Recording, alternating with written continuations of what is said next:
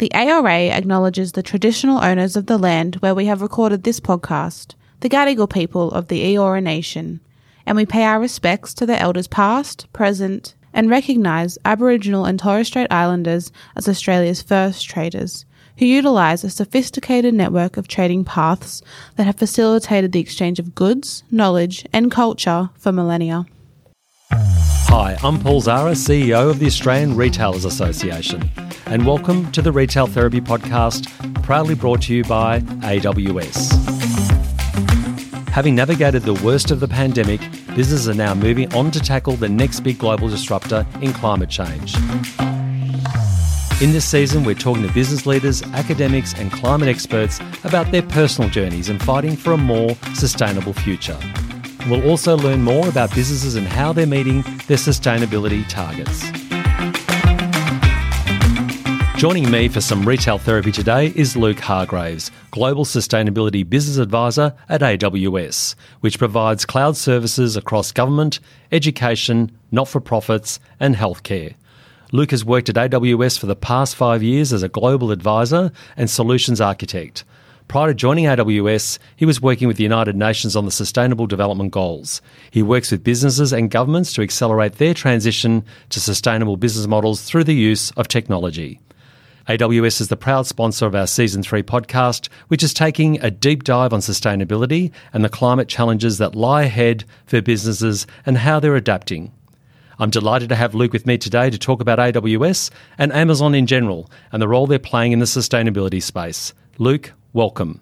Thank you so much for having me, Paul. Really excited about this.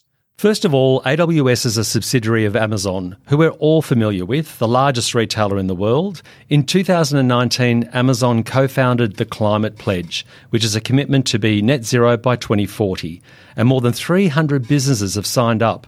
Tell us about the sustainability goals at Amazon and how you see the role of big corporates in leading the way when it comes to climate leadership. Yeah, absolutely. And I guess we need to understand sustainability and climate leadership as a whole. Obviously, the most pressing part of it is the climate leadership. When we were understanding sustainability, I would say having a look at the Sustainable Development Goals, number 17 is all about partnerships. And so the role of big corporations around the world is to facilitate these partnerships. And that was one of the biggest functions of my previous role, was to try to spread out the influence. I guess one of the things that Amazon does really, really well that I really enjoy about working here is we think a lot about scale. And so whenever we think of a new idea, we think about how to scale that. And unfortunately, the only way we can do this is with the help of everyone around the world. So what I would say, I guess as a second corollary to that, is that big corporations are able to affect change in a more, it might sound like an oxymoron, but more rapid movement than potentially some governments are. And that tends to lead the way and pave the way for decisions. An interesting, I guess, way to understand it is in, for example, Europe, a lot of the government legislation has caught up. However, in Asia, where we are, we're still on that verge, which gives us a great opportunity here. Now, Luke, the era of the big audacious goals has passed. Everyone is working on sustainability now, and what sets companies apart is how they deliver on their vision and goals. How is Amazon going about the execution of its targets? Because you have a massive logistics network. You have ships, you have planes, so it's quite a large carbon footprint. Yeah, that's very true. We have over 60 subsidiary companies. Obviously, AWS is the one that I work for underneath Amazon. There's a pretty consistent way that we deal with delivering on ideas in Amazon, and it's called working backwards. Now, we have our own internal culture around working backwards. So we set a goal, and then we have a set of strategies that we use in order to fulfill that goal. But the important thing is to set it in the first place. And that's the thing that working backwards gets us sort of done. And we have a number of outputs from working backwards. So things that we call press releases, if we haven't heard internally. So Amazon does a concept of what a press release would look like when this is finally done, which is one of the reasons why the Climate Pledge was created. It's basically, imagine if we could hit our goals 10 years ahead of the Paris Agreement, which was the Climate Pledge. So 2040 net carbon zero. And that's the way that Amazon will work. We will set an ambitious goal, and then the way in which we achieve that goal is working backwards from that. So how can we hit the goal that we've set for ourselves? Interesting. Now, Luke, it's one thing, as you know, to announce a plan, but it's another to achieve the targets. What do you think are going to be the biggest challenges of your climate pledge? Yeah, I think the scale of it. So getting companies on board, and we currently have over 330 signatories, as you alluded to at the start, but it would be getting a lot of the companies on board early on. Now, this has changed a lot recently. So what I used to do is previous to my role, is I'd go out and talk to companies about why joining something like a climate pledge would be a great thing to do. Now it's starting to snowball. I'm sure you've noticed over the last few years, this topic has become more and more important. That's because it's something that is getting closer and closer. I think a pretty sobering statistic that someone said to me one time is the year 2040 is actually closer than the year 2000 now, which I hadn't thought of. And so we really need to get a move on. So in answer to your question, I would say, the things that we do is to facilitate the spread out into the community about how we can get these targets under control. At the ARA, we released a net zero roadmap, which outlines the investments and actions that retailers need to make to achieve net zero emissions. The top item on that pathway is data-driven decisions. And looking at AWS more specifically, that's a lot of what you do. So how do you see the role of data in helping to achieve sustainability goals? That's another great question. Data is fundamental. There's a large data culture, not just in Amazon and AWS, but around the world. The way that data is being treated through companies is almost like it's the new resource, sort of like data is gold, if you've probably heard that, if you've heard that saying before. From a sustainability point of view, the way that works is a lot of companies I'm talking to are having trouble even just baselining. So even understanding where to even begin. Now, the only way they can begin is having a good visualization of the data from their company, and then matching that data to a set of global standards. If you do a search right now on sustainability standards, you'll find about 500 different results on that search. However, there are some pretty common themes throughout sustainability reporting. I would say if I had to choose a top 3 set of frameworks to align your data to, I would say SASB, which is more of an accounting focus, which is financial, GRI, which is an overall focus on materiality, and the Science Based Targets Initiative, which is a way of measuring your progress once you've got those baselines. So I would suggest, data collection and aligning to those standards would be probably the best bet right now. Right. What are some of the things that you're looking at to make the cloud more sustainable? Well, that's a large sort of job that we have here at AWS. We call that our Green Cloud Initiative. And what that is a number of factors. You can imagine a data center has a number of ways in which we can improve efficiencies. Obviously, the biggest gain you're going to get is renewable energy. Hence, we have this goal, and this is not just for our data centers, this is across Amazon, the entirety of Amazon, of hitting 100% renewable energy by 2025. Now, that means obviously that we need to be investing and doing agreements for renewable energy sources around the world. We currently have over 15 gigawatts of renewable energy capacity that powers approximately 65% of our operations, which is fantastic. So we're on our way there. Now, from a data center point of view, that's a lot of the issues that we're talking about. So when we have clean energy coming through, that what that means is there's not what we call a carbon intense set of energy coming in.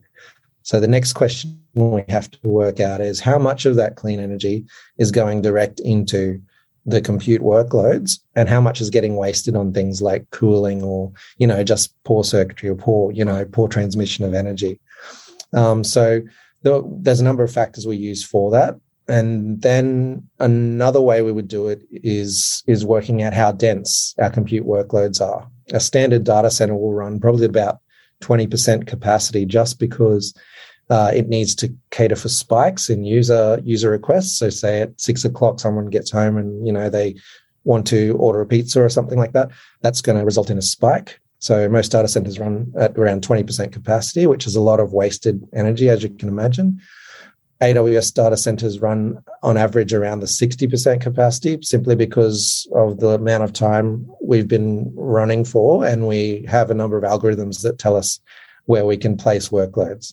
So the combination of those three factors, when you put them all together, we're actually able to run our data centers at around 80% lower carbon footprint than a standard enterprise data center. And we're pushing that further and further.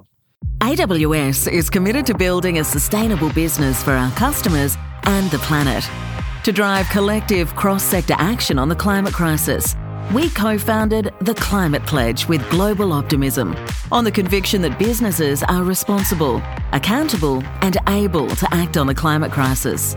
To find out how AWS can support you to modernise your business to reach your organisation's sustainability goals, head to the link in the show notes.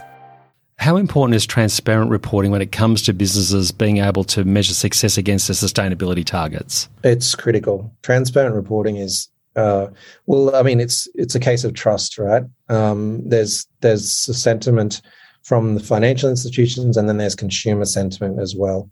There was a McKinsey report that was done, I believe, in 2018 around consumer sentiment, if I was to focus on that, through the generations. So, for example, the baby boomers were asked, how much sustainability factors into their purchasing, for example. And the survey came around 37%. Then it went to Generation X, and that pushed up to around 48, 49%.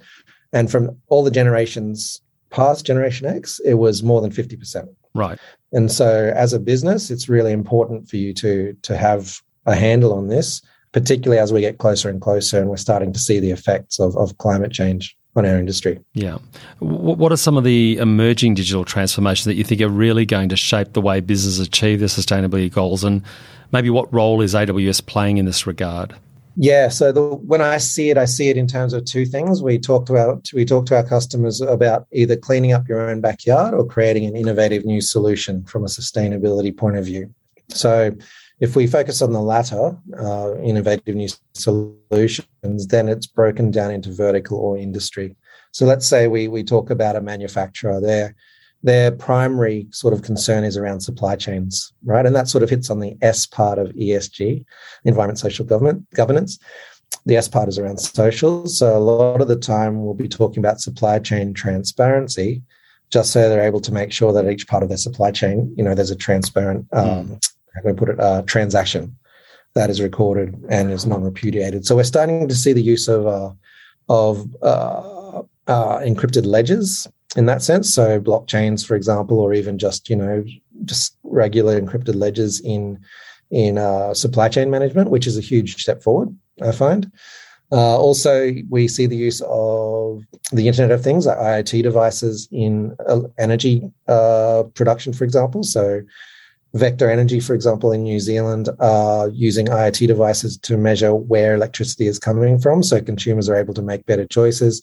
Also, it means that as more and more renewable energy plants come online, they can start favouring those more specifically and start phasing out the carbon-intensive operations.